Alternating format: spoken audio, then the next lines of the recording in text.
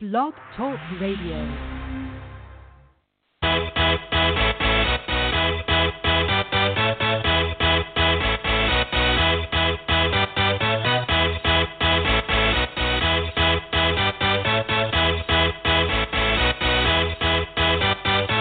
Y'all ready for this?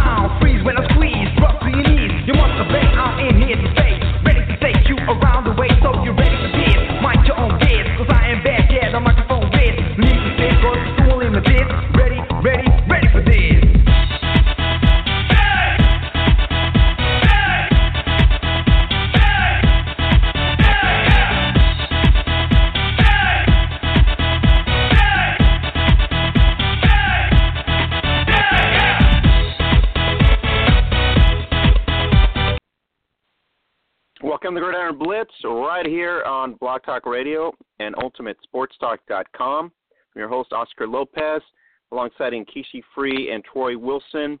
Unfortunately, they will not be here today. There are some weather issues that happen around their home area, and we hope everything is good. But we will have a loaded lineup today, and given the fact that we have women's playoffs pretty much everywhere, in Canada, the U.S. now, Italy's going to start the playoffs as well. You got the Swedish and Finnish leagues as well. In Germany, a lot of women's gridiron football to be played on top of NFL news that we'll dive into the next couple of weeks with the mini camps coming up. But overall, today we have a great show. We're going to have the Houston Wildcats president, Nat Latman, and we're going to have Neil Rosenthal check in about 15 minutes here after the hour, and we're going to talk IWFL playoffs. We're going to talk the scenarios for the IWFL, how it all went about in terms of for the Houston Wildcats and their playoff scenarios. And then we're going to dive into the WFA Round 2, which is coming up this weekend, the big clash between the DC Divas, the current WFA champions, versus the Pittsburgh Passion, the two-time IWFL champs. So it's going to be a great matchup. You also have Boston, the Boston Renegades, without their historic quarterback, Allison Cahill. They will be taking on the ever-offensive juggernaut, which is Rachel Gore and the Chicago Force. And out west, you have the Dallas Elite, Odessa Jenkins, and their squad that's going to be taking on the second round this coming weekend, looking for the return to the national championship and the prize that obviously eluded them last year in the loss to the DC Divas. So this year they get the Kansas City Titans. Kansas City has faced them before. We'll go into detail with Neil on the scenarios of this round 2 in the playoffs. And then out west also you have the Central Cal War Angels behind Chantel Wiggins and Lisa King as well out there in Destiny Jarborough in the West Coast. They're taking on the very tough Pacific Warriors. This is their third crack at the Pacific Warriors. The Warriors' third crack at the Angels, I might say, and we'll see how that outcome comes about. So we'll go into detail of that in about 15 after the hour, and then we will dive into the Western Women's Canadian Football League Final, the semifinals that happened this past weekend. We'll go into detail on the final. Valkyries will be taking on the Edmonton Storm. This is a rematch of the 2011 initial inauguration season, which the Saskatoon won 35-7. We'll see if the Storm is ready. Storm actually lost last year to Regina, so this is their second back-to-back appearance in the final, first time in franchise history, and then look to see if they can take care of the amazing dynasty in the WWCFL, which is the Saskatoon Valkyries. So we'll talk to Darren Steinke of @StankSports on Twitter, and we'll go into detail with him in terms of what the scenario looks like for this coming weekend for the big Western Women's Canadian Football League Final. And then after that, we're going to dive into the situations going on with Paula Blanco of the Central Florida Anarchy, the player that was injured during the Pulse Orlando shootings. And once again, our condolences to the family of Corey Canal for, just one of those incidents that just, it's devastating to lose a child and we hope everything is better now in some instances. But Paula obviously still recovering. So Holly Custis will come in a little bit after, at about 45 after, give us an update on what's going on with the fundraiser, what's going on with the T-shirt sales, and the GoFundMe as well, and kind of give you an idea of the support and where you can get the links for the support and where you can go get so we can help out the Central Florida Anarchy family and team out there in Florida. So let's go into the No Joke Football huddle, and we're going to go into it in about 15 minutes. I do have some announcements to make. I'm very excited today. Today has been a huge week for us here at the Gridiron Beauties brand and on social media as well. And today we had the pleasure of announcing two, what I consider two big superstars in the international scene, and they were on the biggest stage, Phoebe Skessler and Allison Rodriguez. Phoebe plays for the Birmingham Lions, who won the BAFA Women National Championship 3 times in a row now.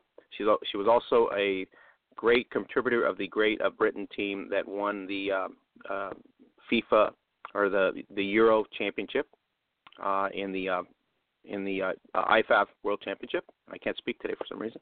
And we also have Allison Rodriguez, who is part of the Barcelona Buffalo squad in the FIFA _Spain, and she's also part of the Spanish national team. So I'm very happy to welcome them to the No Joke Football brand family, and we look forward to a couple of the shoots they're going to be doing in the next couple of weeks here coming up. And there are a couple shoots already up there on Instagram on their accounts, so we'll have the links put out this coming week. You can go to our Facebook page, and we ended up posting the updates today on a breaking news, and we've made the commitment to them, and they made a commitment to us to grow the sport, to bring not just attention to our brand, but also to bring attention to the women's game.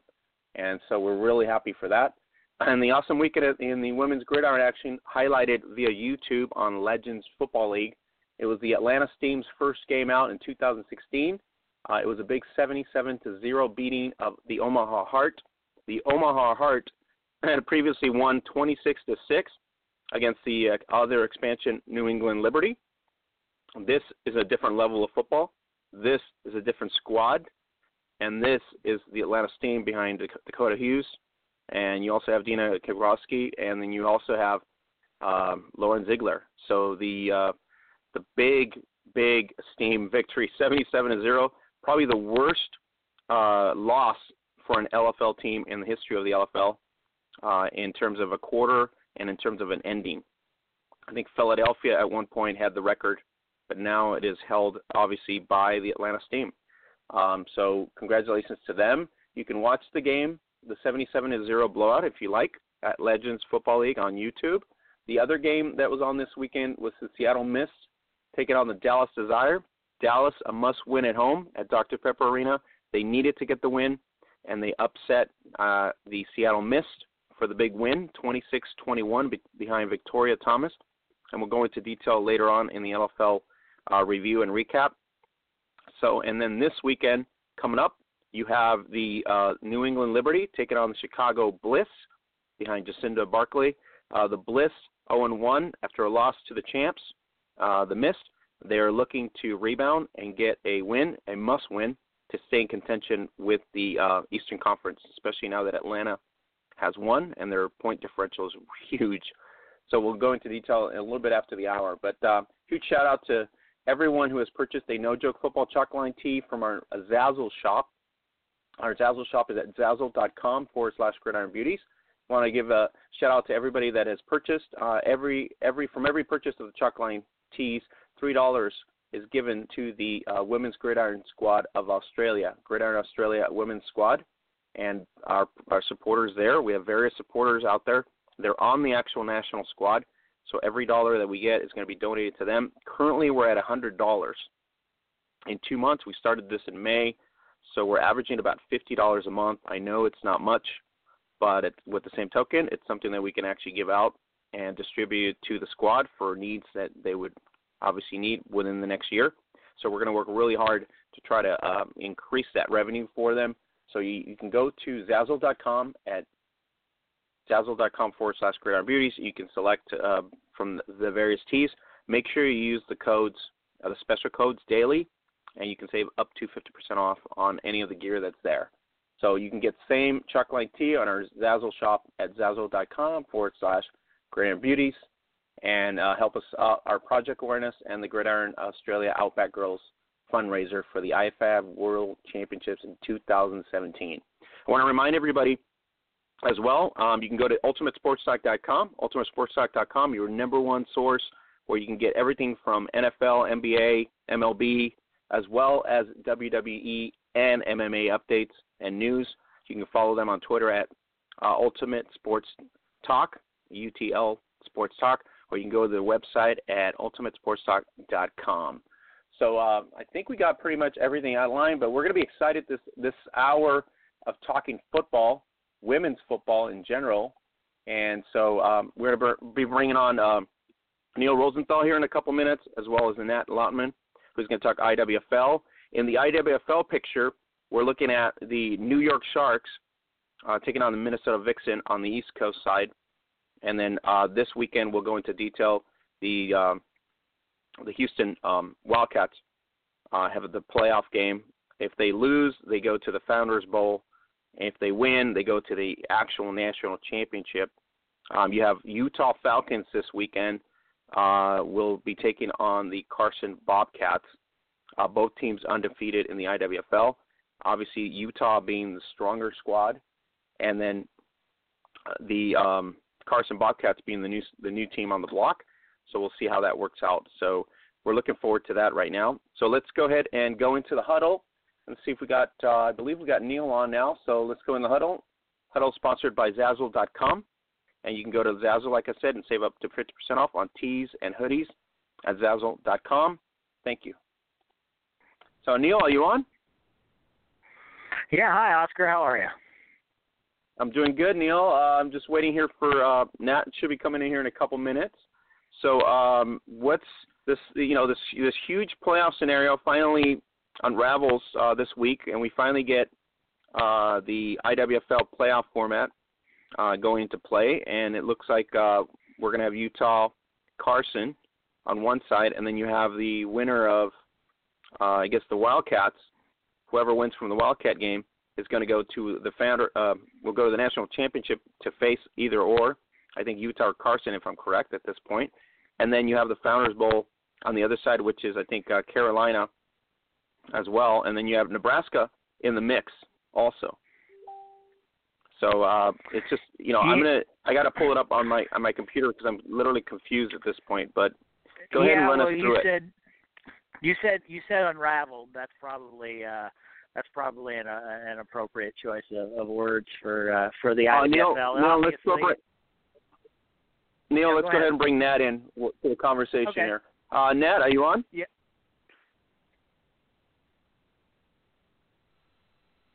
Nat, are you on? Thank you for having me. I am. Thank you for having me. This is Nat Latman. This is the president of the Houston Wildcats of the IWFL.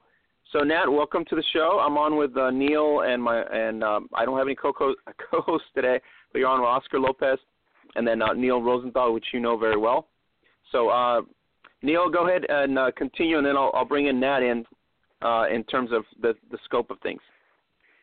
Well, I was just saying, the process for determining the playoffs in the IWFL was unbelievably chaotic. It was a giant soap opera that lasted, I'd say a good month at least in terms of trying to figure out how it was going to get sorted out.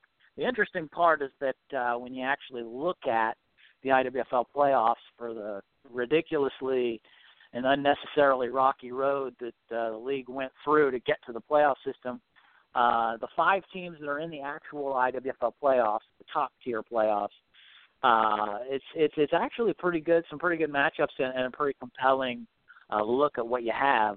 In fact, the 5 teams that are in the IWFL playoffs are all undefeated teams.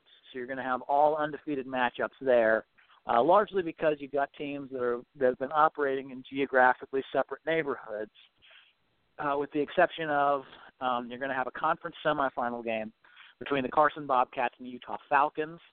That one's coming up this weekend. This Saturday, that's the conference, the one lone conference semifinal game between Carson and Utah. Those two are not geographically isolated. They're actually in the same division. For some reason, the IWFL did not have them play. So you're going to have those two undefeated teams squaring off in Salt Lake City this weekend in the conference semifinal game. Then that will set up the two conference championship games. In the East, you're going to have the New York Sharks going to the Minnesota Vixen, which is a very, very exciting game. I mentioned that a while back, and once we get closer to that game, it's going to be a very exciting game from a historical standpoint. And then you're going to have the Austin Yellow Jackets, who were crowned the winners of the Central Division in the IWFL. They will be playing the Utah Carson winner. Now, it's still not entirely certain how home field is going to be divvied out in that one. I think Austin is traveling to play the Carson Utah winner regardless of who wins. I thought at one point maybe if Carson pulls the upset, maybe Carson might have to travel, but I think Austin's on the road regardless to play, heading to the West Coast to play the Utah Carson winner. Hasn't been confirmed. Very little gets confirmed, but that I think will be your Western Conference Championship game with the two teams, the two conference champions to play in Charlotte for the IWFL title. The Founders Bowl, as we have Nat on the line from the Houston Wildcats, they're getting going in a Founders Bowl quarterfinal this weekend. That's the only Founders Bowl quarterfinal. You're going to have the Houston Wildcats going up to Nebraska, playing the Nebraska Stampede. The winner of that would play the Carson-Utah loser. The team that loses that game will play the Nebraska-Houston winner. And then in the East, you have the Madison Blaze playing the Carolina Phoenix in a Founders Bowl semifinal. So basically, it's kind of two 5-team brackets, with the lone twist being the fact that the Utah Carson outcome will not only determine who goes to the conference championship, it will also determine who drops to the Founders Bowl, who will then play in the consolation bracket after that. So that's the setup in the IWFL, kind of convoluted, but like I say, some pretty good matchups once you get past how it is that we actually got to those matchups. So, Neil, at this point, it seems like things were, we were highly critical at one point on the job, on the group boards, highly critical because of the late issue of the playoff bracket format. You know what I mean? And it's been customary in the IWFL for a long time in that way, I guess, from what I'm told from everybody else. So, Nat, let's bring you into this fold here. Neil put up a sort of an overview of what happened with your club and how things just were kind of unraveled in terms of not knowing where you stood, whether you were going to play that extra game that obviously was rained out or could not be played. So bring us into the fold about how how the frustration level went with the organization at this point with the league, given the fact that the makeup game was was confirmed on May 17th. So bring us up to speed on that aspect. Well, you pretty much know what happened. On May 7th, we had a game scheduled against Austin on, I think it was on May 14th. And in Houston, we were going through torrential flash floods and thunderstorms. So, Houston Independent School Districts where we play. And for every time they saw a lightning strike, it delayed the game 30 minutes. So the superintendent from the school district actually canceled the game because of weather. And 3 days later or 4 days later on the 17th, we had a makeup date which was scheduled for last Saturday. And we found out the Friday, I don't know the exact date, but 8 days before the game was scheduled to play that the game was canceled. And so the reason for the game being canceled, as Neil has pointed out in his articles, is there's 3 teams that are in the hunt for the championship: Austin, Nebraska, and us. And Nebraska had a scheduling issue with getting their 8th game scheduled, And so there's in the league in our last delegate meeting, we had discussed that if teams didn't play 8 games, there would be a penalty assessed basically that would have precluded Nebraska from making the championship playoff game. So at no fault of Nebraska is the reason why the league took action. And rather than give Nebraska a forfeit victory because they had a game scheduled against the Thundercats, and the Thundercats didn't have a team that they could field. So rather than just give Nebraska the victory and then have us play Austin, the league decided just to cancel our game with Austin and thus have the 3 teams that are competing for the championship all play 7 games. So it was, as you can be well aware, that canceling a game that's 25% of our income. Actually, it's about 40% of our income. It's 25% of our home games with playoff consideration on the line. It didn't go over very well, and we've gotten some flack of how we've handled it, and you can't put yourself in our shoes if you're not in our shoes, and going in and trying to explain to 30 girls or ladies that have busted their ass for the last 6 months working 4 days a week to get to the point of competing for a championship, to have it yanked out from under your feet with really no explanation other than that we're trying to balance out the number of games is very difficult.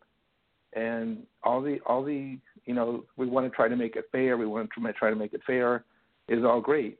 But all the league had to do was just give them a victory and let us play Austin. And so, like Neil said, they beat us.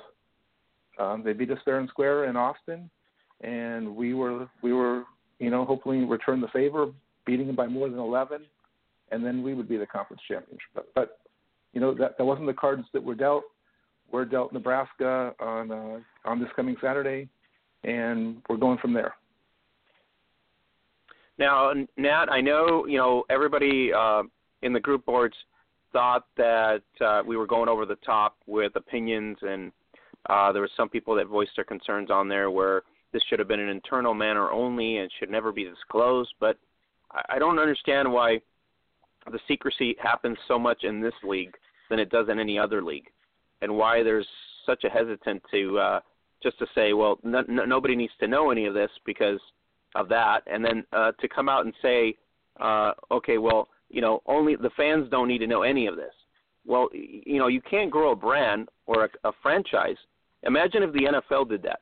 Imagine if the NFL just kept everything internal and they didn't tell anybody about a game that was canceled and not get the fans involved. The aspect of it is you have to create fan base, and some of the fans, you have diehard fans in each franchise. Even in women's football, you have diehard fans, loyal fans that come to each game to support family or players or however they want to support the team, right? But then, they take time off from work, they do all this stuff, but to come out and say that this is a matter between the league and the teams and that the fans shouldn't have a say, to me I thought that was pretty insulting in that way, because the fans make the fans are basically the ones that pay. So if you have that mindset, that means this is a recreational league and not a professional league. That was my attitude.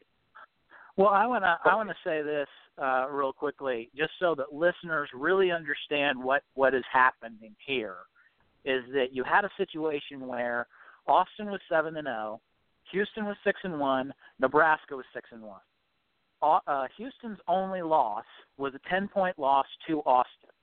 They had their final regular season game was scheduled on June 18th.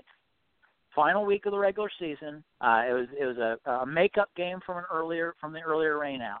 If they had won, if they had beaten Austin by more than 10 points, then they would have had the tiebreaker over Austin, and you would have had a mess essentially in the division, because the IWFL only wants one team from the division in the playoffs, and yet you'd have 3 teams all with one loss, sort of jumbled at the top of this division. So what the IWFL decided to do, to simplify it, was just say, okay, Austin's 7-0, Nebraska and Houston are both 6-1. We're just going to cut the regular season off. We're just going to cut that final regular weekend off. We're going to cancel all the games from from the final regular season weekend, and we're going to call it done. And I've told people this. I'm like, it doesn't matter what your team is. If you were 6-1 and your only loss was to another team that was 7-0, and you were scheduled to play them in the regular season finale, and you lost to them the first time by 10, and you didn't feel like you maybe played your best game or whatever else, and now they're coming to your place to play, you would honestly believe that you could beat them and go to the play and at least get the tiebreaker, have a shot to go to the playoffs, everything else. For a league to step in at that point and say, we're canceling the final regular season game, we're not even going to give you the chance to do that. I don't care what team it is that you play for, what team it is that you root for. It would be such an enormous betrayal of what you have seen as trying to actually legitimately compete. And the notion that, these kinds of things should be handled internally. This is one of those things, you cannot handle this internally. Like, I don't even know how you would handle this internally. The reality of the situation is fans are going to be interested in who makes the playoffs in your league. Like, there are a few things that fans are going to be interested in just regardless, and one of them is who makes the playoff? Like, who's going to play in the playoffs? Like, if that's not something that a league is interested in conveying to the fans, then what are we even doing here? Like, the playoffs, it's such a huge thing. Who's going to make the playoffs? It's one of the most fundamental things that we're interested in. So for the even the thought that maybe this could be handled privately, there's no way that this particular action that was taken by the IWFL was so outrageous and so egregious that it's impossible to think that it could have ever been handled privately, because what the league has done in that sense, and basically scrapping the final weekend of games and saying we're just going to use the standings as of the second to last week, that's it, is so unheard of in women's football or in any sport that of course it was going to draw headlines. And it's just absolutely insane that the league would go to that length and then not to revisit or reconsider that decision. It's just mind-boggling. It really is. So Nat, wait. Go ahead, Nat. Okay, so I just want to say that if they had given Nebraska the victory and Nebraska was 7-1, we were 7-1, and we had beaten Austin by more than 11, we would have traveled on the 25th to Nebraska for a winner goes to play the winner of the Utah-Carson game, and the loser would have gone to the Founders Bowl, similar to what Utah and Carson's going through. So that would have all worked out had that last week have happened, but it didn't. So Nat, we don't want to get into personality clashes and negativity in a lot of light, but I mean at this point, in my view, as a fan, as an outsider, because I don't deal with anybody on the IWFL side. Primarily, I deal with most everybody in the WFA for the most part, so I'll be upfront with that. And I know that Neil's gotten criticized for obviously being more of a WFA homer, if you want to call it, than an IWFL supporter, which he's both. It's the sport. But Nat, in terms of your conversation with the ownership, in terms of the league ownership structure, why wasn't this playoff bracket disclosed to you before week one, so that everybody knows? Is it a tiebreaker? Is it going to be point differential? You know what I mean? You wait till 8 weeks late in the season, and then you totally figure out, oh, crud. Somebody this more thoroughly, and my only assessment of this league in the last 3 years that I've watched this league is this is a recreational run league. It is not a professional league, because no professional league does this. And so, I'm not going to voice my discomfort with the branding because, it's a part of the women's game. But, I'm pretty sure you can just, disclose your discomfort because you're internally involved into it. But, the fact that, like you said before, how it affected the team and how it affected fan base in general and then revenue. Okay, so if the league doesn't feel like revenue is a big deal, that I have a big issue with that, because that's business. This is an entity. This is no different than a Subway in a lot of ways. You're trying to grow a brand to bring in fans so you can sustain sales. You got to make sales. You know what I mean? You're not in it just for fun like the YMCA. And if you are, then obviously you need to get out because you're throwing money away. Well, let me just give you another bit of some other information. Then I'll answer your first question. So not only did we not get the fourth game, but we had committed to a stadium. And when we knew this game was going to be scheduled, we knew that the WFA was off. There was no other games going to be that day. We looked at it as a marquee game. I mean, this is for all the marbles, pretty much. I mean, we'd have to go to Nebraska, but this is for pretty much we had to win by 11, and so we have a good for our first year. We have a very good fan base. You know, most of the cities that we go, we have more of our visiting fans than they have home fans, which is great for us as far as for being a first-year team. We committed to a stadium. We committed to entertainment. We committed to having the game, broadcasted or streamed over the internet. So we had $5,100 worth of money that was committed to the game. That was on non-cancelable contracts.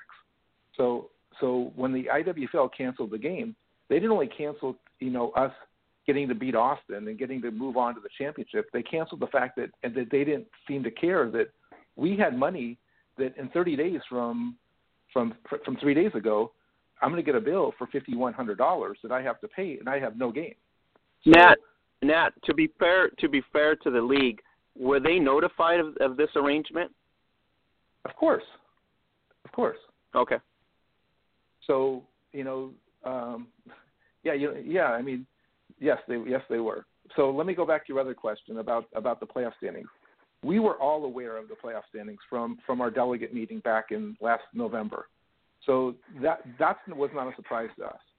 So as the season was progressing, I knew the formula. Okay, so no fault to Nebraska because Nebraska came into the league late. They weren't at the delegate meeting, and they probably didn't even know about this. And meaning that if they didn't play 8 games, they were going to get penalized. So Nebraska had, and I found this out like in week 10, that Nebraska had a game scheduled in week 1 against Iowa, and the league did Nebraska's schedule. So there was some communication or some issues with the schedule between Nebraska and Iowa, and the game never happened. Iowa said they weren't notified, they never agreed, whatever. I mean, this is hearsay, right? Because I wasn't part of the conversations. But at the end of the day, that game was taken off the schedule, and so Nebraska proceeded with a 7-game schedule. Well, when week 10 came around, and they finally found out that they were going to be excluded because they didn't have 8 games, obviously they were upset. And they tried to do what they could do to try to get an 8th game. They ended up finding a game. That team couldn't field the team, and here we are.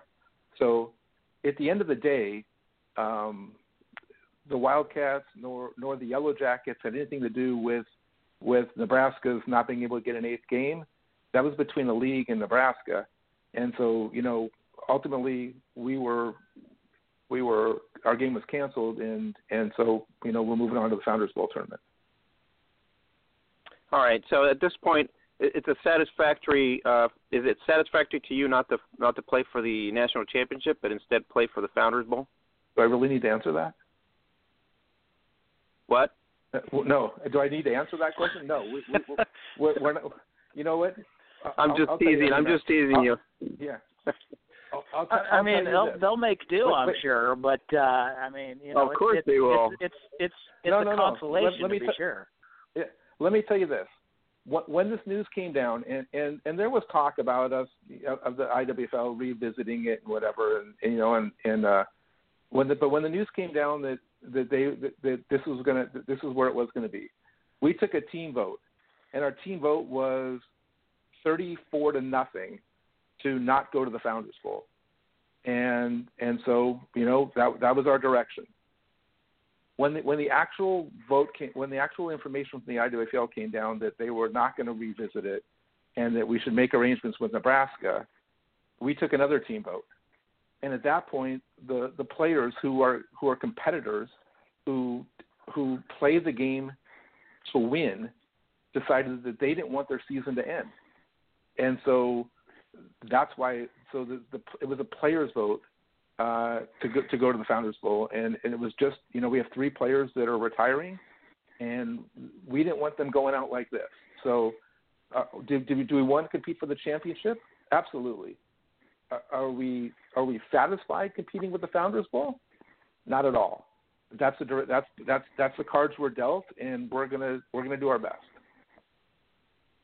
Okay, so Nat, I will tell you from a fan's perspective, if you do win the Founders Bowl, that means overcoming Carson or Utah, given whoever is going to be the loser. I know Nebraska's tough, so I'm not giving you the win yet. But if you do move on past Nebraska, as I say, it's going to be a huge hurdle. And if you do win it all, I will have to agree with you. Crappy way, because it could have gone on the other bracket. And, given the way the Sharks have played and Minnesota has been playing and Austin, I think it would have been nicer to go to the other bracket because then it would have been kind of equal competitiveness in that sense. But it is what it is. So at this point, you're still playing for some form of a championship. So I guess it's what it is then. We just wanted it to be determined on the field. And that's all we ask for is to have the championship, the conference championship determined on the field and not in the boardroom. And like they say, Nebraska's going to be a tough team. But we look forward to going to Nebraska this week and maybe Carson the following week if Utah prevails, and we'll see where we go. Yeah, I don't know. We've talked about it before, but I think your prediction's right on money. As good as Carson seems, Utah just been, it's just almost it's good. You got to just say they're good, and so they're putting up juggernaut points, and even if they don't put that many points up, Carson has not put up that much numbers. So we're not gonna make Carson less of competitive, but when the chips fall, as they say, they got to stay neck and neck with an offensive juggernaut, and that's highly unlikely. So if you do get past the Stampede at this point, to your point, then we get Carson very tough. They're going to be probably tough, which is a club from the original bracket that you should have been in, if you want to say that. So it's going to be great. At this point, it's going to be great. So Houston. You guys have branched out. You guys have done things differently. I know Laura Cantu, she was playing for the Energy before that. And so, we have to give you guys a shout out and hats up, all that, because you guys have done tremendously well in the first year structure with budgeting and things like that. And I know it's not an easy thing to start a women's football club because a lot of people have done it and a lot of people have faltered over the years that I've covered it. So, it's a credit to leadership and it's a credit to, like you said, dedicated players. And then growing the fan base makes, that's just a big difference. So we would have to applaud you guys for having a great first-year season and being in a playoff contention. Well, thank you. It's I tell people all the time that when we talked about starting this team, I met Laura a year ago and about 54 weeks ago, and there's nobody that if I would never have started a team if I didn't know Laura and know what kind of player she is and person she is. But she's, when you have a Hall of Fame type player that's joining your team, it definitely gives the team some instant credibility. And we were able to go get players. A few players came over from the Energy, but we got players that played in the lingerie leagues and just players that never played before that are really making a difference. And it's all because of hard work. And the players, they love competing. They love, they just love the game. So that helps a lot. So, Nat, going forward, do you feel like internally the IWFL needs to somehow make adjustments at this point, or is it something that we just kind of, overblown? We just took it and just kind of like ran with it to kind of a ridiculous state. So what's your take on that right now? Well, I think you need to ask Neil what would happen if the Divas were one game out and they got the game pulled, and I've said this many times. I don't care who the team is. If you are a top flight team, and this could be Austin. If Austin was in this position, the Austin Yellow Jackets, they're benefiting from this. And like I say, this whole situation is lousy for them because the reality is they were undefeated, and now they're almost on the defensive, trying to justify to their fans and to outside folks why they were just essentially handed the title. That, listen, they're confident that if they would have played Houston, they think they would have beat them again, I'm sure, because, they're competitors. They think they'd win, just like Houston, I'm sure, thinks they would win. So, if even if the shoe were on the other foot, if you were a team like Austin who, had they lost that game by 10 points, and then was going to play, they were, Houston was the one who was 7-0, and Austin was 6-1, and Austin was getting ready to play them, in the regular season finale. And then the IWFL came in and said, nope, game's canceled. It's over. You don't get a shot at redemption, which was on the schedule for weeks and weeks and weeks. They'd be furious about that as competitors. And, if the shoe was on the other foot for any team, for any competitive team, if you were in that situation, you'd just be, you'd be livid. So the fact that has this situation been overblown? Absolutely not. Absolutely not. This situation hasn't been overblown. This is absolutely outrageous treatment of a league toward a team. Should it be fixed? Of course it should be fixed. Will it be fixed? That depends on how much faith you have in the IWFL leadership, and my personal stance on that. We'll see how other teams react in the offseason to this kind of thing, because it really does cut to the heart of the competitive integrity of the league when you have this much lack of transparency as far as who gets to make the playoffs. And that's a very, very important thing for any competitive sports entity. It's extremely important to the entire integrity of the game. Well, Neil, let me tell you this. Go ahead. Let me tell you that the transparency amongst the teams is clear. We all knew from day one, from the delegate meeting, that the top team was advancing. It was laid out. There was no surprises coming into, excluding the game being canceled. There was no surprises as far as how the brackets played. We knew. Now the IWFL didn't post it on their page, but so the fans didn't know, but the teams knew. To correct one thing else that you said, Neil, is that, and this is my opinion, is that if Austin wanted to play us, they would have played us. There was discussions going on about getting that game in, and at the end of the day, it never happened. So, it's like they had nothing. They really had nothing to play for besides proving that they could beat us. They had a ticket to the Final Four, and they'd have to gamble that ticket. So would it be a big payday? Of course it would. Of course it would. So there was talk that it was going to be a playoff game and it would be in Austin, and I'm like, so wait, we could play this as a playoff game and play in Austin to get and then give them a gate when we're owed that game. I think it just didn't make sense. Yeah, I think the reality here is the conference setup. The conference setup should have been different. You shouldn't have had Carson and Utah on the same side. The goal at the end of the year is to not have 4 undefeated teams. The goal at the end of the year is to have 2 standing teams in each conference, and that makes it for less confusion. You know what I mean? So scheduling is a big key there. Somebody has to really analyze the scheduling. And I know there's factors there with travel and everything else. Utah like Carson, but that makes no sense. That's what I'm talking about. Can I just say? Go ahead. Can I just say quickly about transparency? The one thing that I'll say, and when you're comparing, the WFA and the IWFL, it may have been very clear to the teams involved. I can't speak to that because I'm not a team. I will say from the outside looking in, when you look at the WFA, once they determine a lot of things based on Massey ratings. Once the final Massey ratings came out at the conclusion of the regular season, I went on Facebook and I said, here are the anticipated playoff brackets for WFA Tier 1 and WFA Tier 2, because the Massey ratings was the final piece. And once those came out, I literally went online immediately after that and I said, here's the anticipated bracket for Tier 1, here's the anticipated bracket for Tier 2.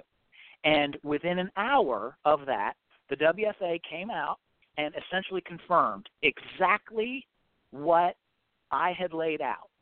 in terms of what we had all anticipated, because the WFA's rules were very, very clear. Number of teams who were going to make it in, how the seedings were going to work, how home field advantage was going to be determined. That was all laid out in advance. So once the Massey ratings came out, I said, here's what we expect. And within an hour, the league came back and said, yep, that's the playoff bracket. It was all very, very clear. And you contrast that with the IWFL, where we're sitting here 5 days after the conclusion of the regular season, and nobody has any idea who's in the playoffs, who's in the Founders Bowl, who's got home field. I mean, again, this notion that Austin's going to play at Carson or at Utah the winner. I'm assuming Austin's going on the road, but I don't know that for certain. And the league hasn't come out and said, yep, that's the way it's going to be. I'm just taking a guess here. And the fact that you have 5 days after the regular season in the IWFL and nobody knows what the brackets are yet, that's the difference when you're talking about transparency. Because no league works that way. No actual league, whether it's the NFL and NBA, and, you can't make comparisons to these pro leagues, but, something like that, transparency in terms of here's your playoff bracket, that doesn't cost money. That doesn't cost millions and millions of dollars. That's a simple fact of communication and laying things out and running your league well. That's really the difference in terms of comparisons between those two outcomes, is that, you can't be sitting around 4 or 5 days after the season wondering who's in the playoffs. It's ridiculous. The issue will be, like I said, and Nat can speak to that more so than anything. The issue will be the off season and how that gets structured out more clearly, so that we don't have this debate season in, season out. So, Nat, I don't want to put you on the hot seat, but is this something that you and Laura are going to sit down and evaluate, whether being in the IWFL is beneficial for the Wildcats at this point, or is this something you can't disclose yet?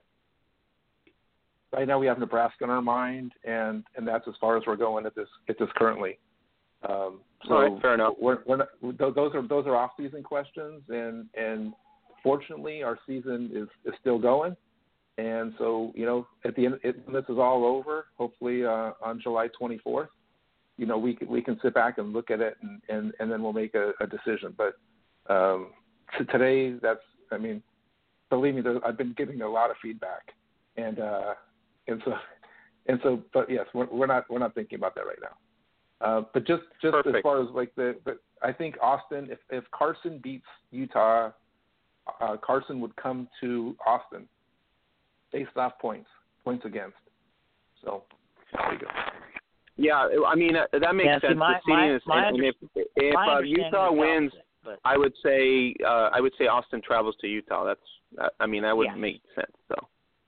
Yeah. Correct. But if Carson wins, I'm not so sense. sure.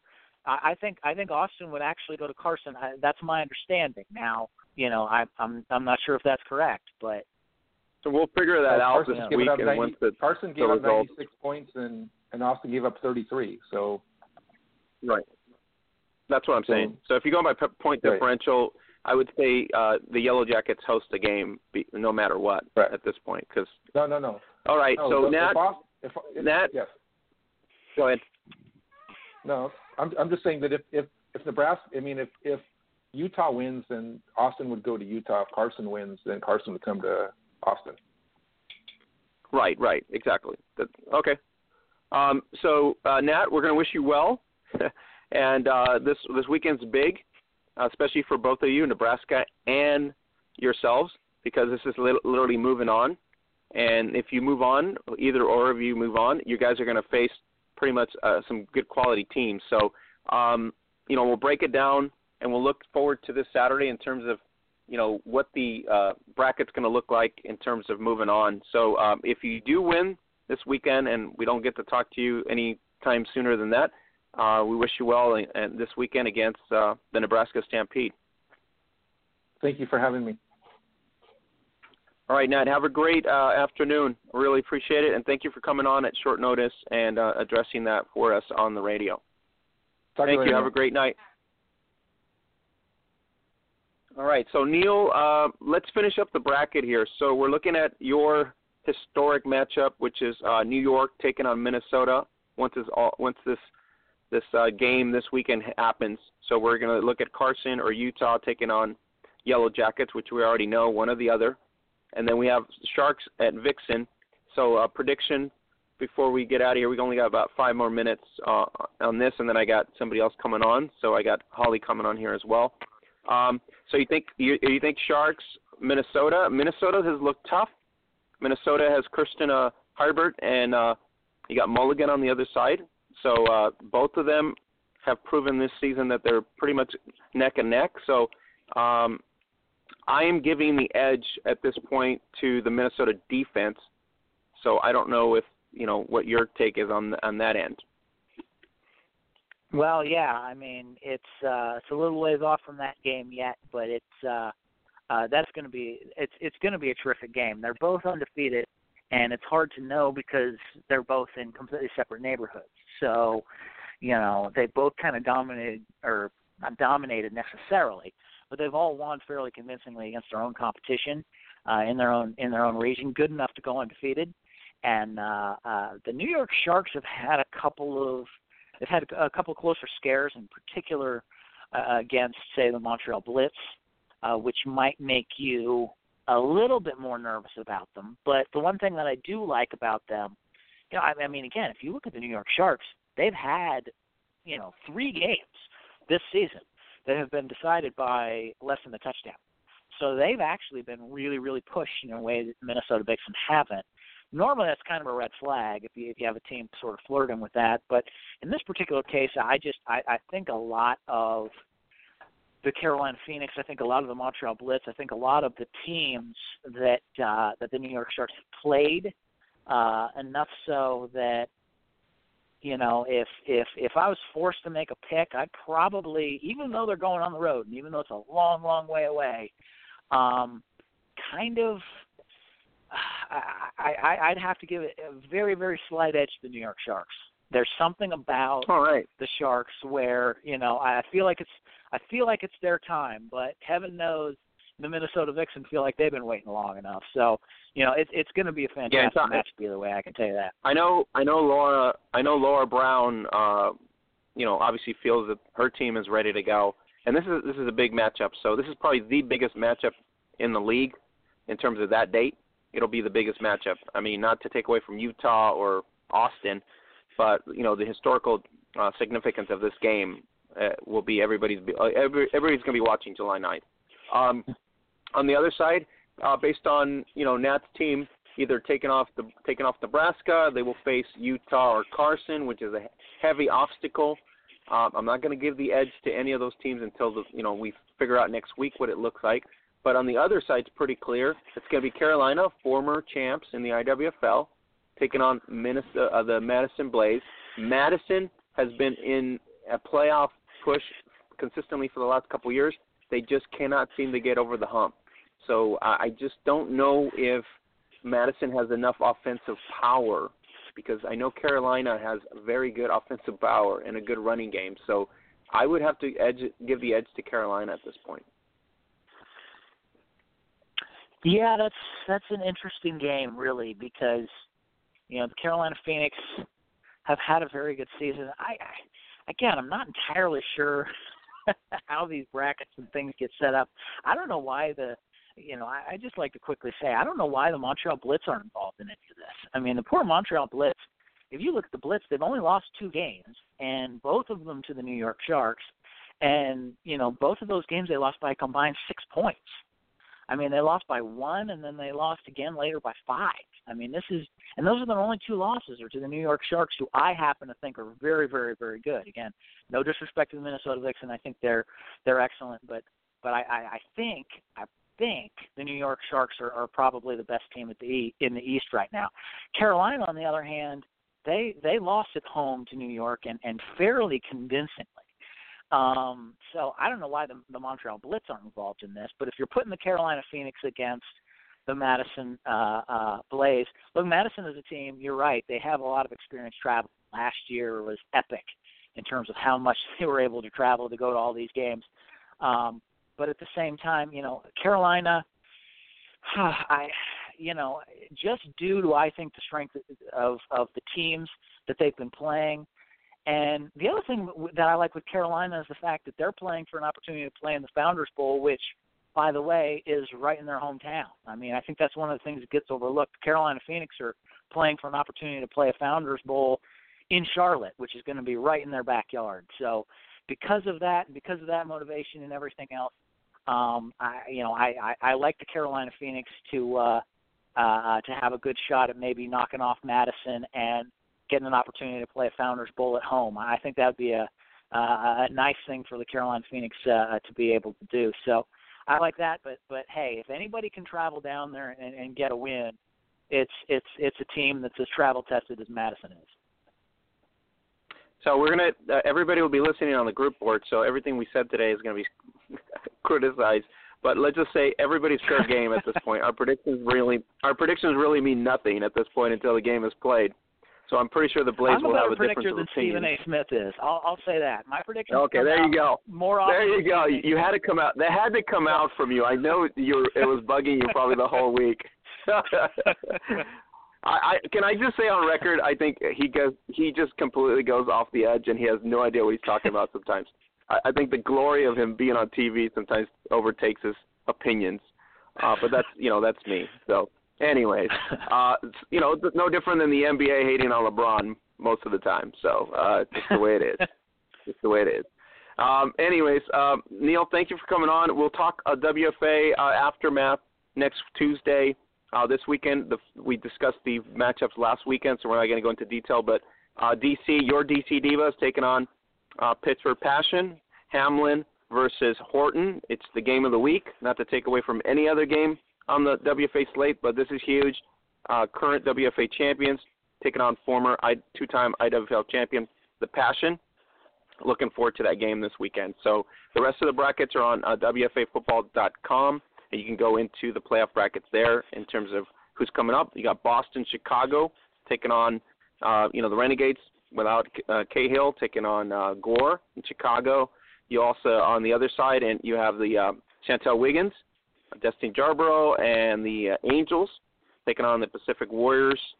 And then you also have the Sauer Sisters taking on the Odessa Jenkins Juggernaut Elite.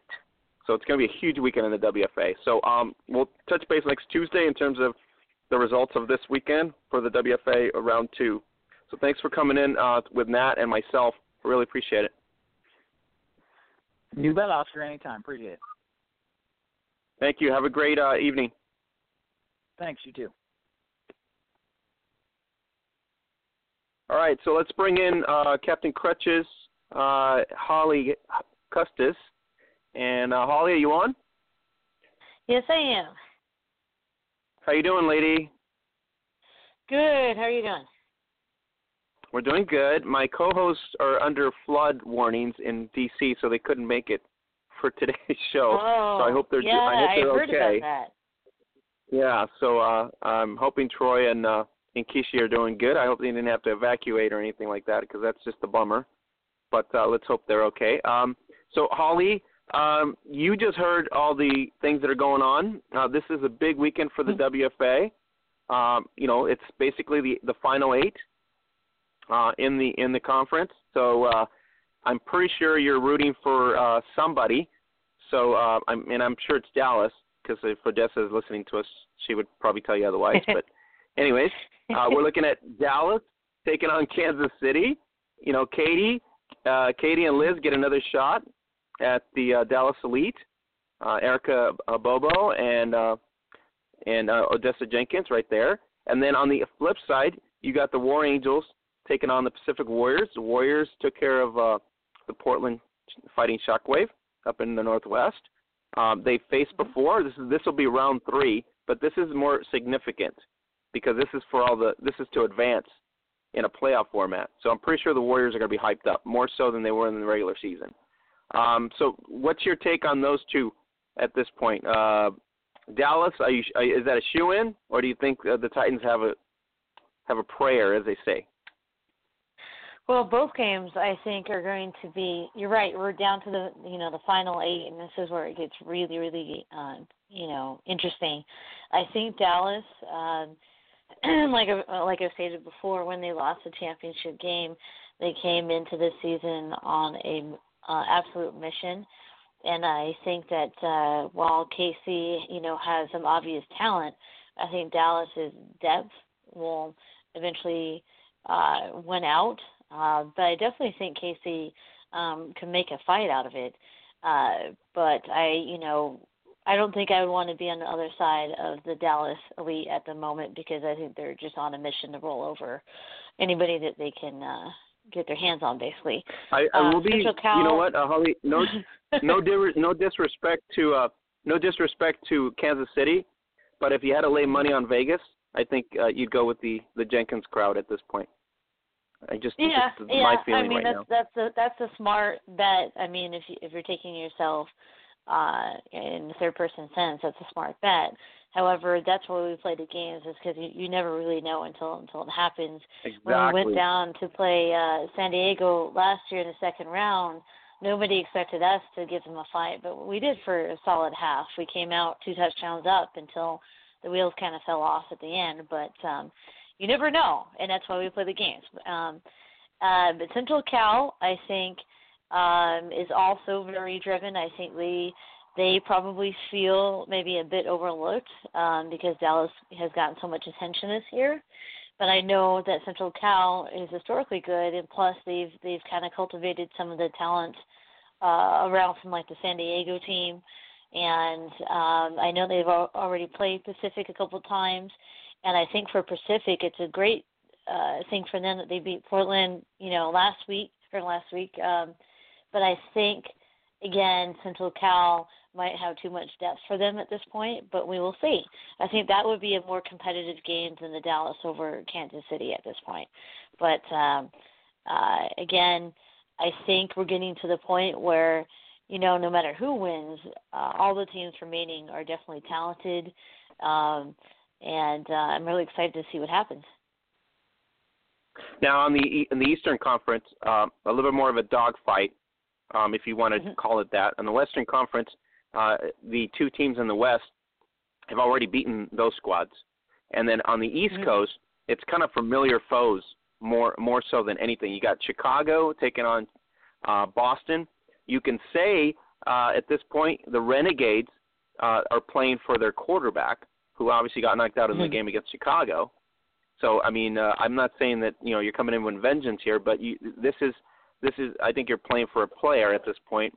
Obviously, you move on to the next round if you win it, but having their quarterback go down in that game, I think coming into that game, I think Boston really is going to, try to work it into where they stay competitive, if not win it, but Chicago is just so tough, with so many weapons. You got Fornell, you got Gray, you got Gore, you got Barnett now. I mean, it's just you go down the line. Their line's really top notch as well, with some former USA squad members. So not to take anything away from obviously Adrian Smith, also top notch, and you got other players. Zeeley's also top notch. But the quarterback is going to be the question there. And can they stay competitively offensively against Chicago, which with Cahill going down, they were pretty much good for about a quarter and a half or two, and then she goes down and they just get derailed. So it makes a big difference when you have a leader like that and it goes down. Now you're really hurting. So we'll see how that turns out. But that's the game that I think everybody's kind of anticipating in terms of how Boston will step up and can they stay with that. And then the other game. This is the Peyton Manning versus Tom Brady. This is the Kaepernick versus what do you call it? What's his name in Seattle at this point? Russell Wilson. This is it. This is Allie Hamlin taking on Lisa Horton. This is the current WFA champions taking on the 2-time IWFL champs. I mean, you could not script it any better in a playoff format. This is the big one. Yeah, I think both games are going to be really exciting. I think with the Chicago-Boston game, I think if Boston had, still had their quarterback, I don't know. I might have tipped Boston in an upset, but I think, knowing what I know, having played women's football for so long, it is so difficult when you lose your starting quarterback, especially in a very competitive team. It's very hard to develop depth of that position. if teams have that depth, they are in the minority. Not many really do. I mean, for us, it was a struggle. We got down to like our third and fourth string and trying to put it together, and we eventually did get it together. Our offense started to move a little bit better, in the last few games. But that takes time. That's really difficult when you have played, especially, from a cadence factor. It's something as simple as that. When the offensive line is used to somebody and how they call the cadence and how they call the huddle, those little things matter. And it's tough because you don't have a lot of time to try to figure that out. And so I think at this point, Boston is definitely going to have that emotional edge to them and want to play for their quarterback. But that experience level is going to be tough to overcome. And so I think I would take Chicago. And in D.C. and Pitt, that's definitely going to be a fun game to watch. I think that might be, of the four, the most maybe competitive. I think my gut is, this is kind of a gut check type of call, and I think I'm going to go with D.C. Yeah,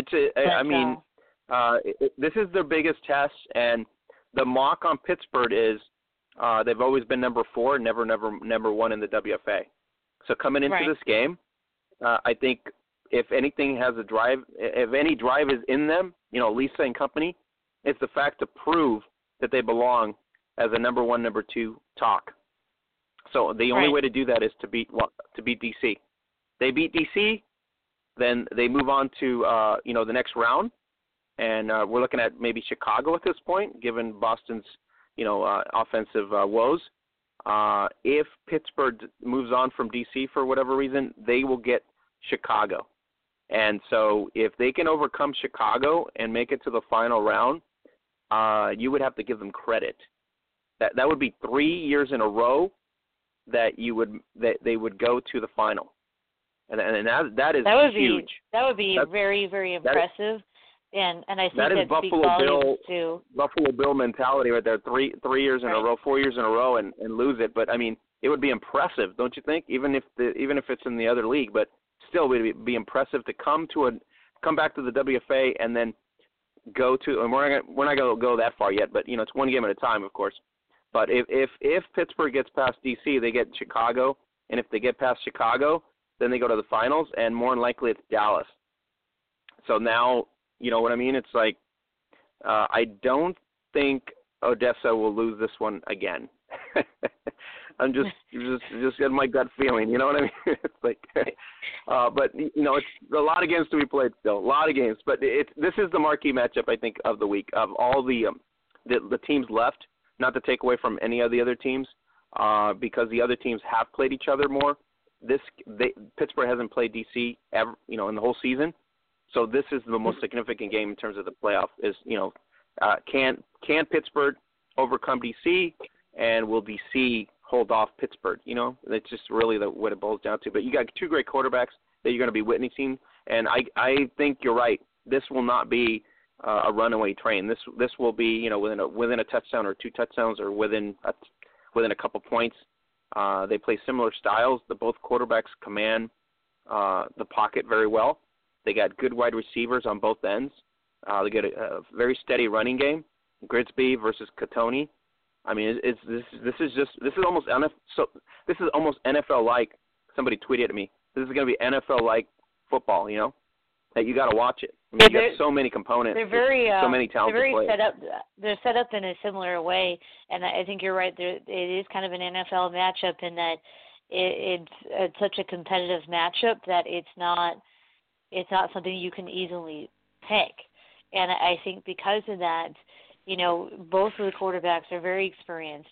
And so what you're going to have happen is it's going to be, I think, probably coming down to turnovers, who can take care of the ball. Because I think it's going to be one of those games that comes down to the last possession. So, if one team has a couple turnovers here and there, those extra possessions are going to be what turns the tide in the game. Agreed. So, Holly, now that you're picking DC over Pittsburgh, I'm just joking. I know you haven't made your pick yet. So, sorry, Callie, but Lisa. Well, you don't have to pick right now if you don't want to. It's up to you at this point. If you want it's one of those gut check games. Again, I could really go either way with this one, but my gut is just saying DC. But if I'm wrong, I mean, I'm not surprised either. It's just a pick'em game for me. Yeah, it's a big matchup. I'm going to predict a 3-point win by DC. I'm going to predict a field goal, at least a field goal. I know these two quarterbacks too well, and they got weapons, and they have good offensive lines. Otherwise, they wouldn't be standing tall right now to face each other if they didn't have very good quality offensive lines. So hats off to the offensive lines in that sense to keep them upright. So, Holly, on the fundraiser for Paula Blanco, any news or any updates at this point? I know the last time I checked on the GoFundMe, it was up over $7,000 or something like that. So it's steadily growing. And then I don't know what the T-shirt sales were at this point, but I'm pretty sure I know I got mine ordered. So I don't know if anybody else did their ordering or not through Mrs. Blair at the GeorgiaGirlsTackle.com. Yeah. So I talked to Shayla Blair, who is the one that set up the website for the T-shirts and got that all rolling pretty quickly. And I haven't heard the latest update, but she said that within 3 days of just posting it, we already had sold 144 shirts. And so I know that has to have increased because I sent out a bunch more shares and the days after that. I also have made a connection with the lady, Mandy, who was a Yahoo Finance reporter that interviewed me and a few other players. She is also going to repost to her followers as well. And then our goal is to try to get, some more attention so that we can send that money over to them within, hopefully the championship weekend is the goal, is what Shayla was saying. But I think it's doing really well, considering that the turnaround on that was pretty quick. I think I'm really proud of our sport and how everybody, came together to help. I see that the GoFundMes out there are doing really well, and I wrote a blog this last week about how thankful I am to be a part of this group because we really are a giant family.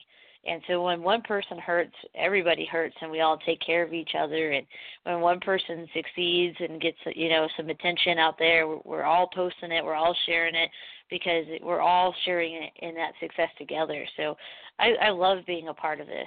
It's awesome. And so hopefully I'll have some more news on that shortly, but it's going pretty well. Awesome. So I hope Paula is recovering well, and I'm going to touch base with I think it's Melinda Sparks is of the Central Florida Anarchy. So I'll touch base with her this week and see where things are going at this point. But thanks to you and everybody else, and Mrs. Blair, of course, for putting out the T-shirts and the continued support from everybody. The links are on the group pages as well on our individual timelines. Please make sure when you share that post in public and not private. That way it can reach a lot more impressions. And obviously, it's $8,000 in a short amount of time. I mean, we're talking the 12th, right? And right now it's the 21st. Mm-hmm. So that's an amazing. Yes, it's very incredible. And to raise almost $10,000 in almost a week, that's just amazing. Considering how small our network is, that's really incredible. Yes. So hats off to everybody that's helped out. We really appreciate it. Once again, our condolences go to the Corey Cannell family for the loss of their son. And we hope that the money that's being raised will help them in some format ease their pain. And then we hope that Paula Blanco will come back and recover from this and see her on the field one more time and as part of the Anarchy. So, Holly, thank you for coming in. I really appreciate it. I hope your recovery's going well as well. I know you're up and running now with no crutches, so that's a good sign. So we'll go ahead and touch base with you. I think we're walking, but you're not. No, I'm walking without crutches. I'm not quite running, probably another month or so. But I am cleared to do things like leg press, so I'm excited. So that whole thing in Vegas, just not a big deal, right? With the non-crutches. Well, yeah. I mean, I'm definitely happy to be off crutches. And just okay. We'll leave it at that. From walking because whatever stays in Vegas. What did you say? I said we'll leave it at that. Whatever stays in Vegas, I guess. Yes, exactly. Yeah, well, we're happy that you're actually up and up now. So that's good. The recovery, it's always tough, and you said it before. It's the baby steps, and so hopefully your recovery time frame has actually been elevated to a point where it's actually less time than anticipated. That's always a good thing. Yeah, I feel like I'm ahead of schedule, but I have my next orthopedic appointment on Thursday, so I'll know more for sure. And I'm getting to the point Are you still there? All right. So, Holly, I'm going to let you go. So have a great weekend. We'll talk next Tuesday if you come on, and we'll see the results of the WFA playoffs round 2. So hopefully our predictions come true. If not, we'll have surprises, and that's always nice too. Okay, thank you for having me. All right, Holly. Have a great evening. Bye-bye. Okay. Let's bring in Darren Steinke from AdStank Sports on the next huddle here, and he's going to be talking WWCFL, Western Women's Canadian Football League action. The semifinals happen this weekend. Then we have the finals coming up this June 25th. Darren, are you on? Yep. Hi. How's everybody doing out there? We're doing great, Hello? Darren. How is your week going so far? The week's out here in Saskatoon's been going pretty good so far. So seems a lot of people up here in Saskatoon were pretty excited about what the Valkyries were able to do on last Sunday. So that was a pretty good thing. Now, Darren, were you surprised that Edmonton owned basically the Western Conference?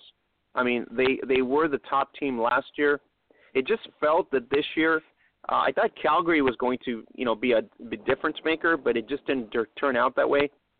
Edmonton has been here in 2011, and they were here last year. And every year that they've gone to the finals, they've gotten spanked. And so do you think their mindset is that, or are they just going to turn it around? Because I'm being very, I guess if you want to call it rude, with the franchise. But their franchise record hasn't shown that they're very competitive more than 7 points. So, and I, give them credit. The first time they went against obviously Saskatoon, and Saskatoon is just it's the cream of the crop. They are the the best of the best. And then last year they went against Regina, who overcame Saskatoon. So I think Regina was not going to lose the game. They weren't going to go to the finals to lose. Yeah, it was like 53-6. That final. Yeah, exactly. Regina. Yeah. It'll be interesting. Well, the thing with the Western Women's Football League right now is, I think the last time I was on, kind of the way it shapes up is like the Western Conference is still good, but of course the two top teams in the league are Regina and Saskatoon, and the way the league's been right now, as I said before, it's almost like the NFL in the early 1990s, where you had Dallas and San Francisco playing in those 3 straight NFC championship games, and it was basically whoever was going to go win that was going to stomp whoever came out of the AFC. So that's kind of in the Western Women's Canadian Football League right now, that's kind of the situation you have out here.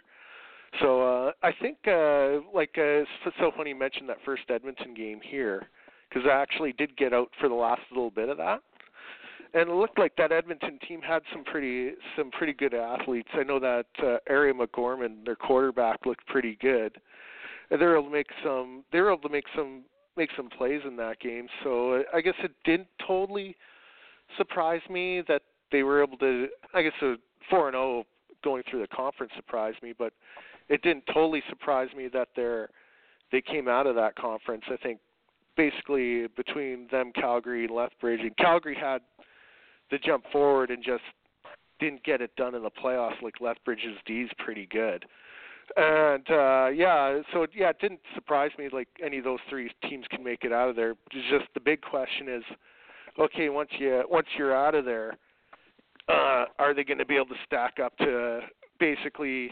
Of course, the Prairie Conference comes down to whoever's going to win Regina and Saskatoon. Can the team from the Western Conference, how competitive are they going to be against the team the winner of that basically Regina Saskatoon game? And I know Sports Illustrated way back in the day in 1994, I think the third time the 49ers and Cowboys played for the NFC title game, they called it the real Super Bowl. And I guess you might also be able to say that Prairie Conference final was at the real Western West Canadian Football League championship game. And that's just the way the league is right now.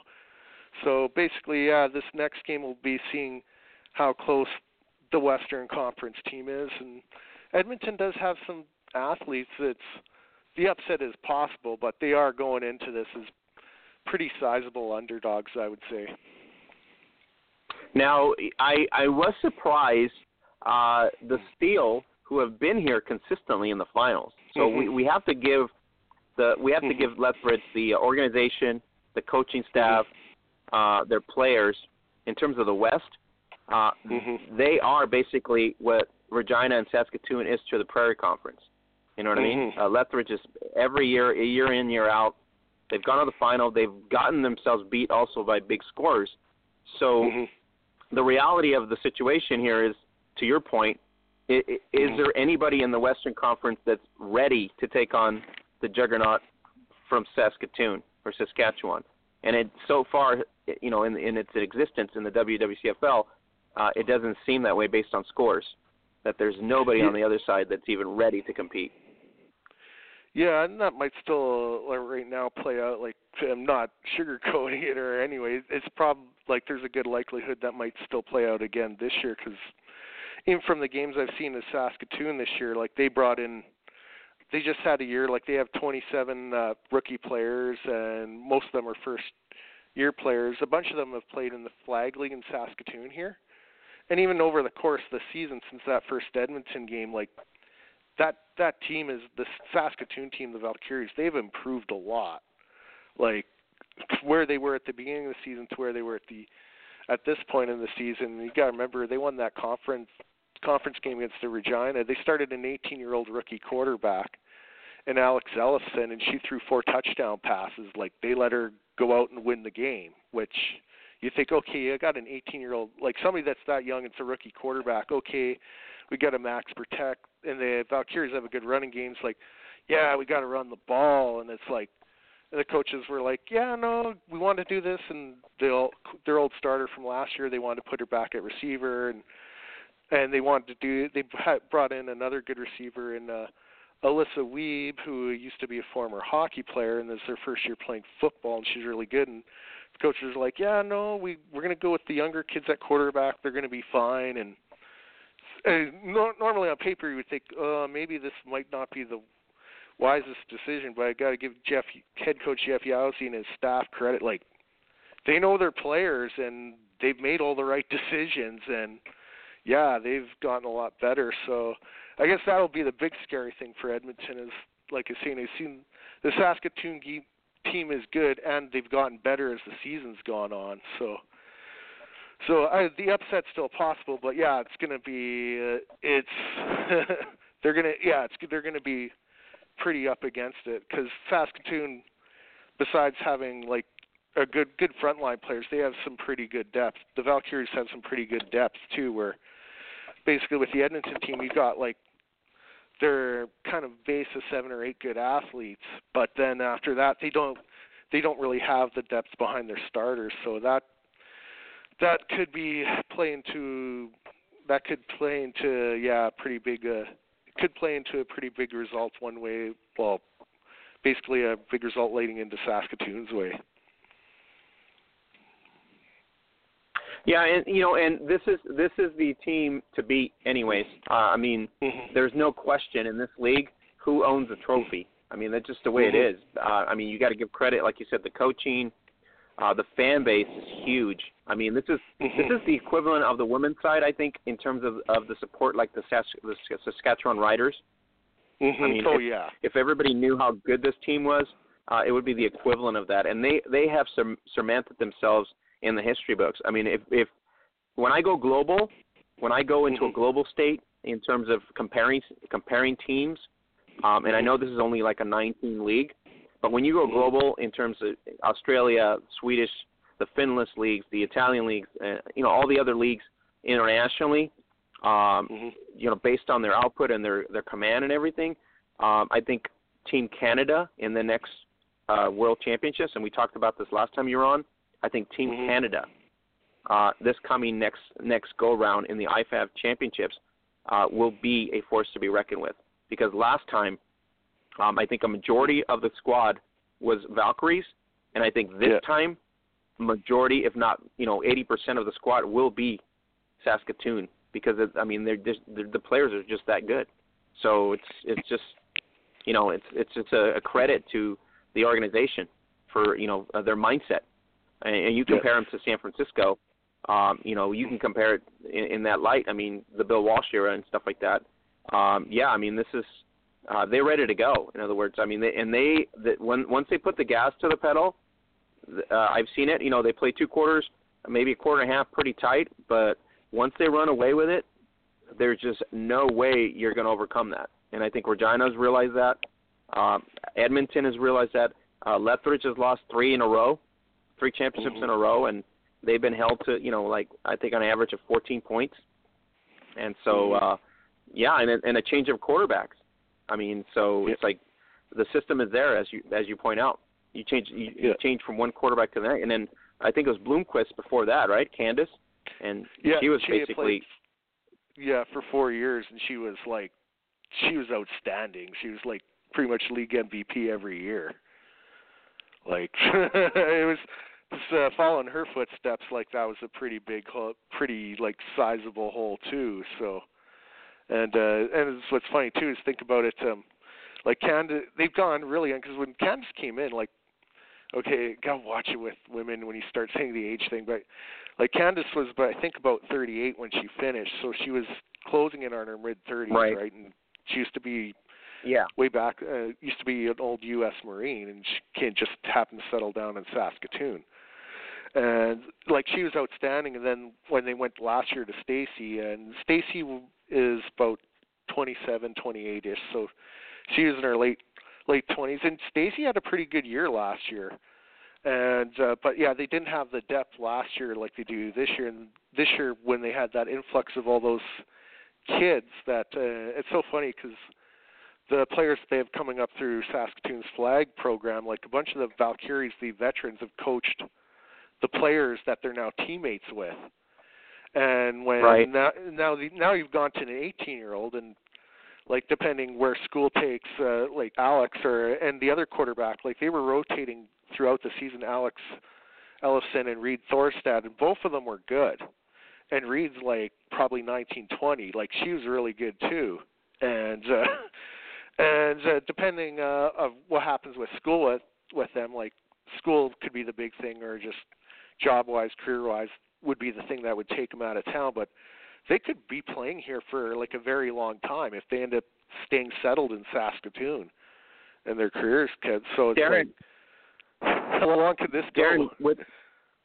Darren, basically you're teasing us because there's already another quarterback in the grooming stages, and they're doing a dual tryout within the season. So that's kind of unique in that sense, and that's good because it's live reps. That's not practice reps, so you get the real time, competitive edge on that. You got to give credit to the organization and to the coaching staff. I mean, for believing in the player, number one, and really allowing them to play. And I know most coaches won't do that, but when you got when you got a heavy lead of 2 or 3 touchdowns.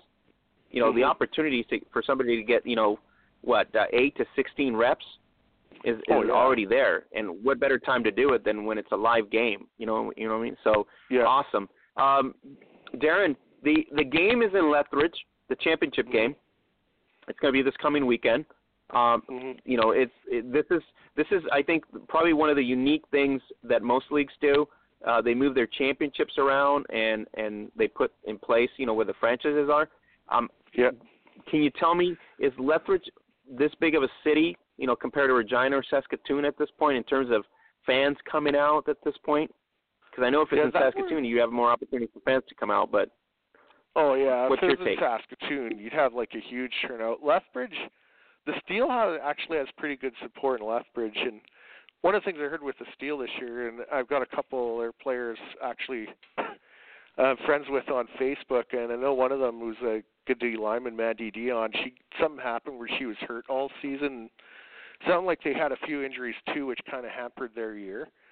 And I think when they bid, because of course in the Western Women's Canadian Football League, teams bid to host the championship. So when Lethbridge bid and got it, I'm pretty sure they were kind of banking that they could make the final this year. Because that's why you do. You're thinking, okay, this year, looking ahead, we should be good enough to be in there. So I think that's one thing where attendance might hurt. Lethbridge has a good following. I think a lot of their players and families will be out, but I'm not totally sure how it will draw without the Steel being in there, and it's going to be two teams from outside the city. So I know attendance is going to hurt that way. I don't know how badly it could be, but I know attendance will definitely hurt for the fact the Steel actually aren't in the game. And I know talking with a couple of my media colleagues up here, they're saying they probably should get to a game like I know a situation in Canada. Of course, we have a league that runs parallel to the University League up here, the Canadian Junior Football League, and it's the CJFL's been around for almost 100 years, and they set it up. They rotate the championship between like the three conferences that are part of the CJFL, and that conference that's hosting it, the conference winner ends up hosting the championship game. So they move it that way. And I know my media colleagues were saying, well, for the Western Women's Football League, like you can rotate it between the two conferences, and it might be a better idea in the future that whoever wins that conference, the year the conference is hosting it, that's where they host the game. Yeah, exactly. I'm just saying, in terms of revenue going forward for the league, it would make more sense to maybe keep it in Saskatchewan until the fan bases. I know Alberta, Edmonton, or Calgary would be another opportunity because it's bigger metro. So the opportunity there for advertising and for somebody to get into a big stadium, to do a thing in the big stadium is there. So, but obviously the league had its reasons to support Lethbridge. They've been in the finals 3 times, so I think it's on a fair state. I think it's just fair enough for them to host a championship, even though their team is not in it. But we'll see the outcome at this point.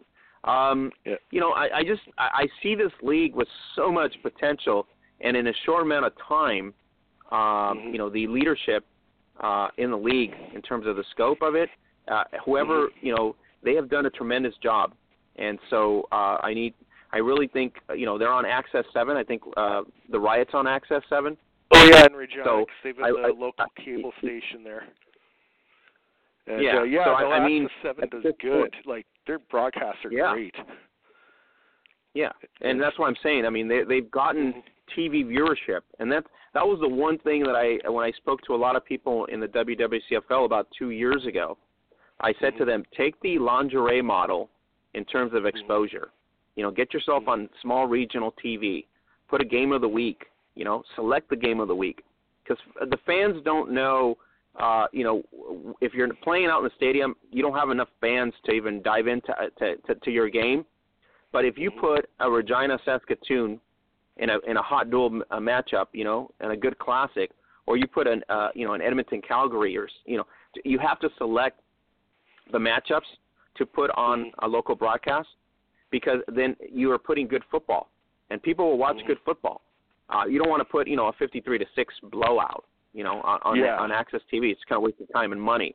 But you put something of a good state, and that's what, like I suggested to them before. It's not that hard to put a YouTube channel up. The hard part is to get somebody to edit your branding and to edit the game to make it appealing and to get viewership. So there's another revenue stream there, as I explained to them before.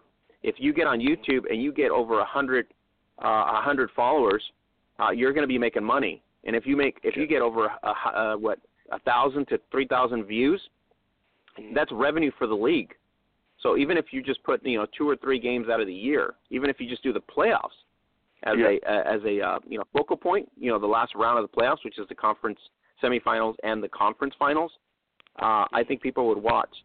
So hats off to the leadership in the WWCFL. Hats off to the coaching staffs and the franchises. I think it's an exciting brand, and ultimately I think it's young, and I know I'm one of the fans that follows it and with excitement, because to win 4 championships in a row, and then it's just impressive.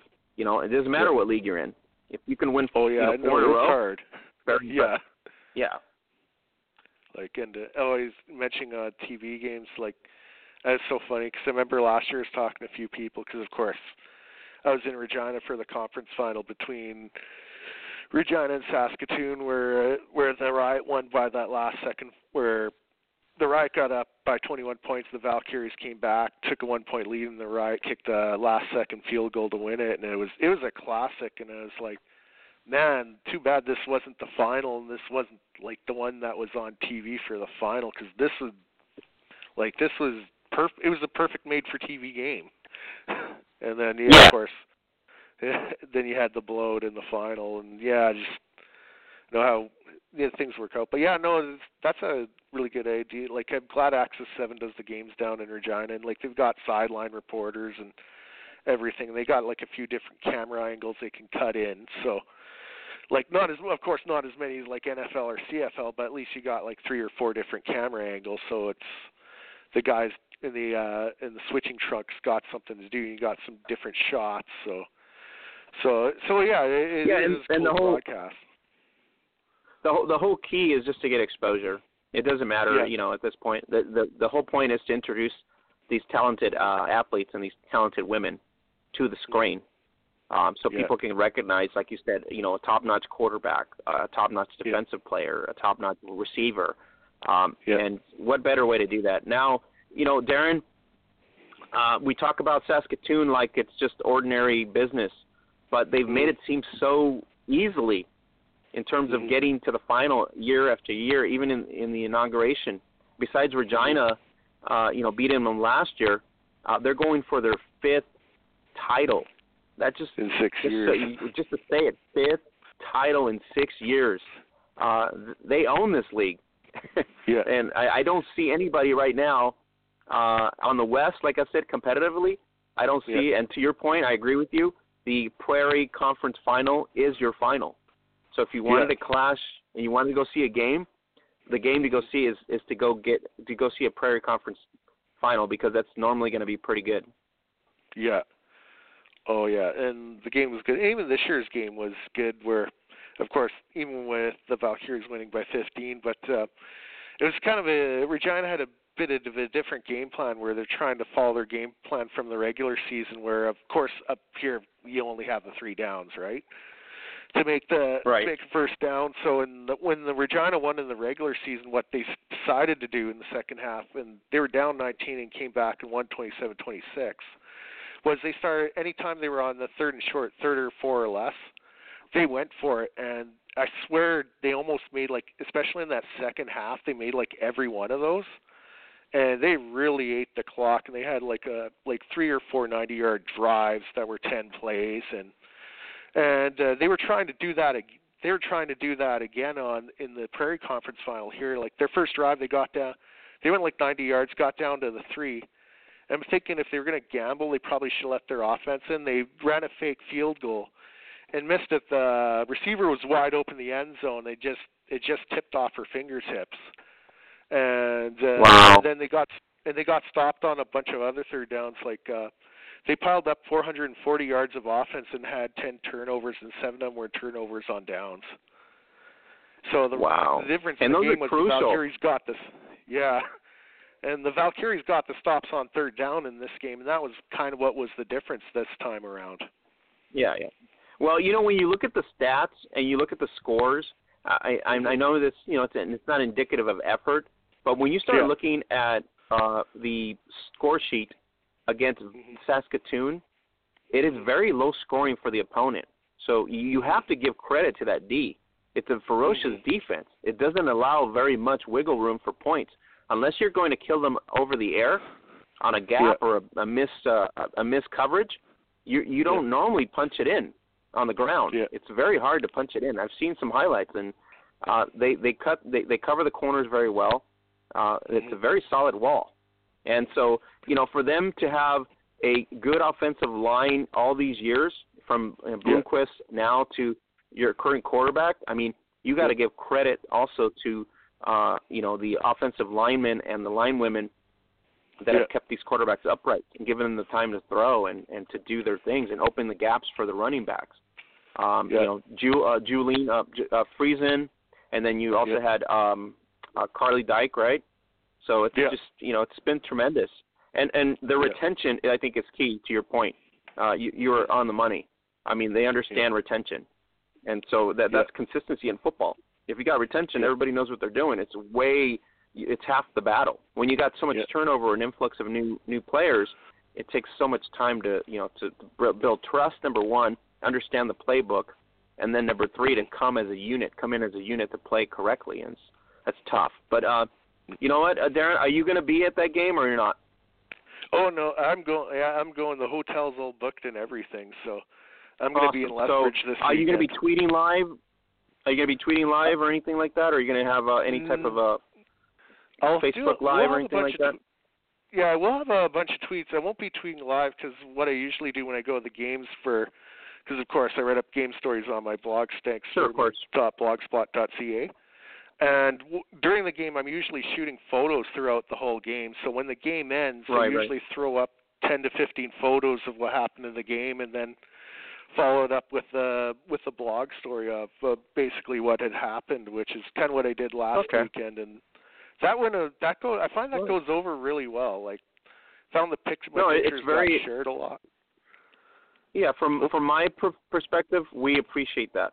We really do, because it's just you're an individual that obviously we as fans appreciate, especially when you put a top player, a great day that they've had, a tremendous action shot from the game live.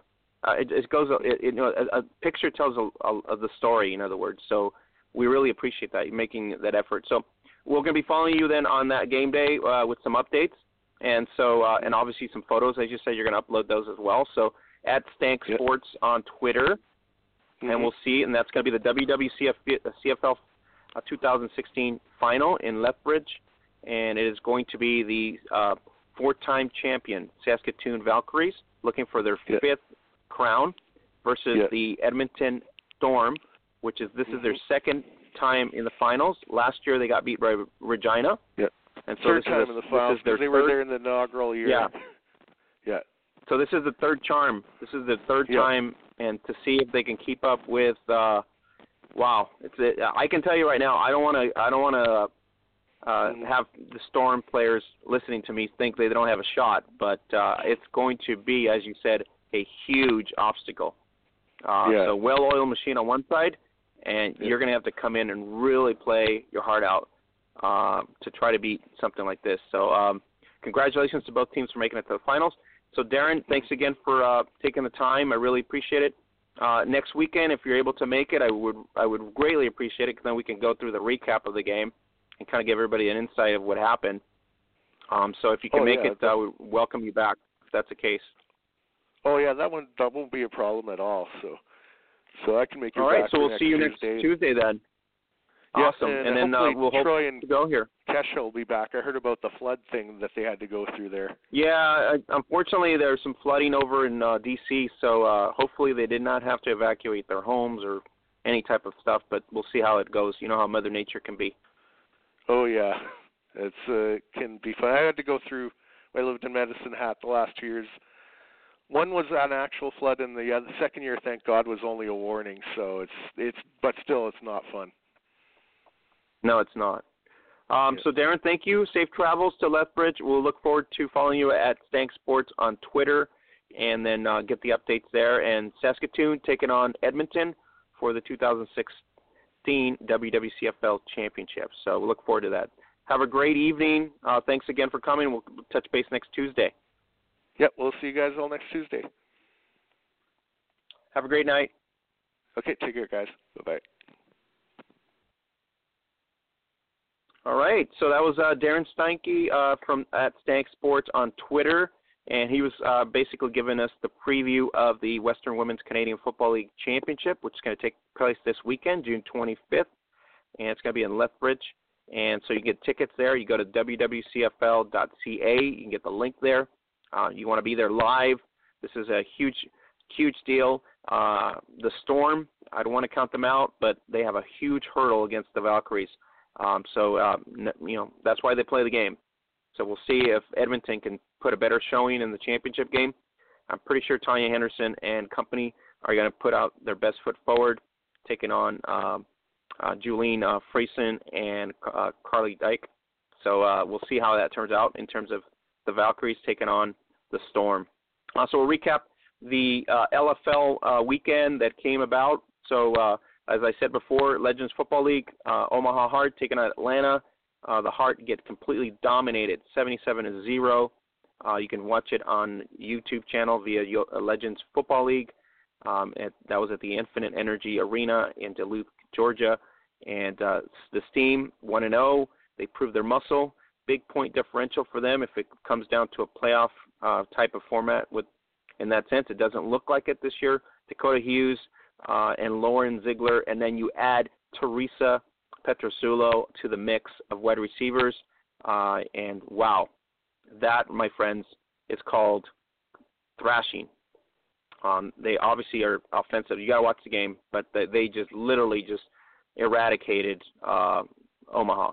And so to the coach in Omaha, I'd say you got to go back to the drawing board. This is not like beating the Liberty 26-6 at home. This is a totally different level of football, and I don't think Omaha was there. Didn't even show up at this point. I mean, they had so many issues, and they were getting overpowered. It wasn't even a fun game to watch. But Omaha, you got to do your homework. You got to come to play. The other game that's on the YouTube channel is Week 9. Los Angeles Temptation taking on the Austin Acoustic. Los Angeles was basically fighting for their lives for the first half. You can see it on the YouTube Legends channel. Monique Axiola a little frustrated.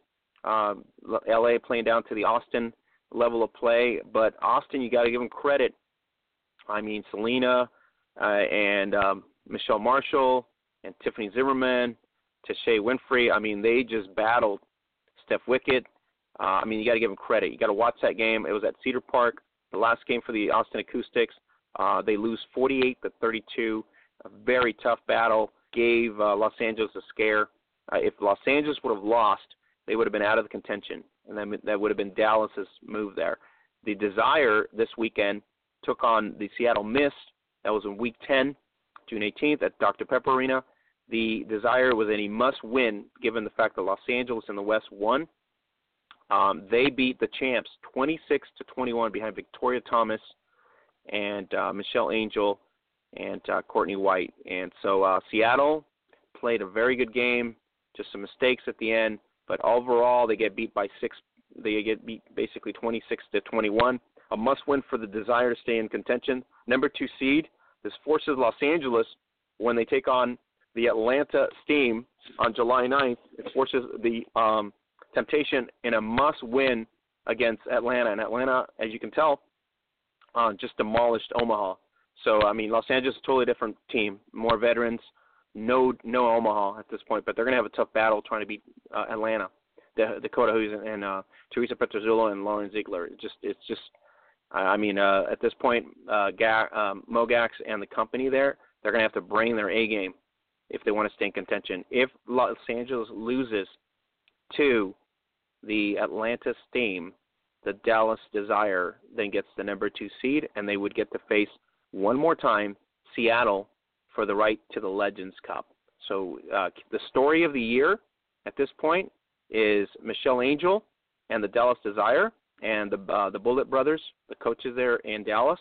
They have put together a veteran-like squad this season, so you got to give them credit for putting a perfect squad in contention. And then the running back, Victoria Thomas, has been just a beast If you go to our Facebook page, you can see why. There was a photo there. She's taking on Danica Brace on the leg, trying to hold her back, and the recipient of a nice elbow smug to the face is Jessica Hopkins. So big muscle, tough running back. This is the key to their win. And so Sunshine Julie was actually told, released by the Desire, and you can read up on that on our Facebook page. Probably not a fair thing to do for the league to do that, but it's inconsistent with what it's done in the past with those types of things. So at this point, we wish Sunshine well. But Victoria Thomas, big difference. Michelle Angel evolving as a top-notch quarterback in this league.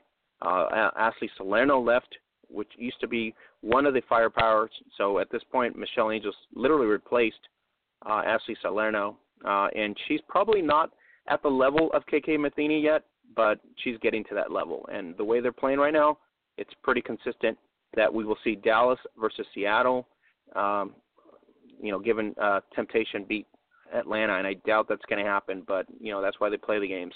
So this coming weekend, it's going to be a big test. You got the Chicago Bliss with Jacinda Barkley, and you got the Christel Harris taking on the New England Liberty, which is Alex Drake. And so the Liberty is a must-win for them to keep their season alive. They're 0-2. It's the first home game. Chicago also in a must-win. They're 0-1. They got beat by Seattle. And so this is the Bliss. If they want to stay in contention with Atlanta, they must win versus New England.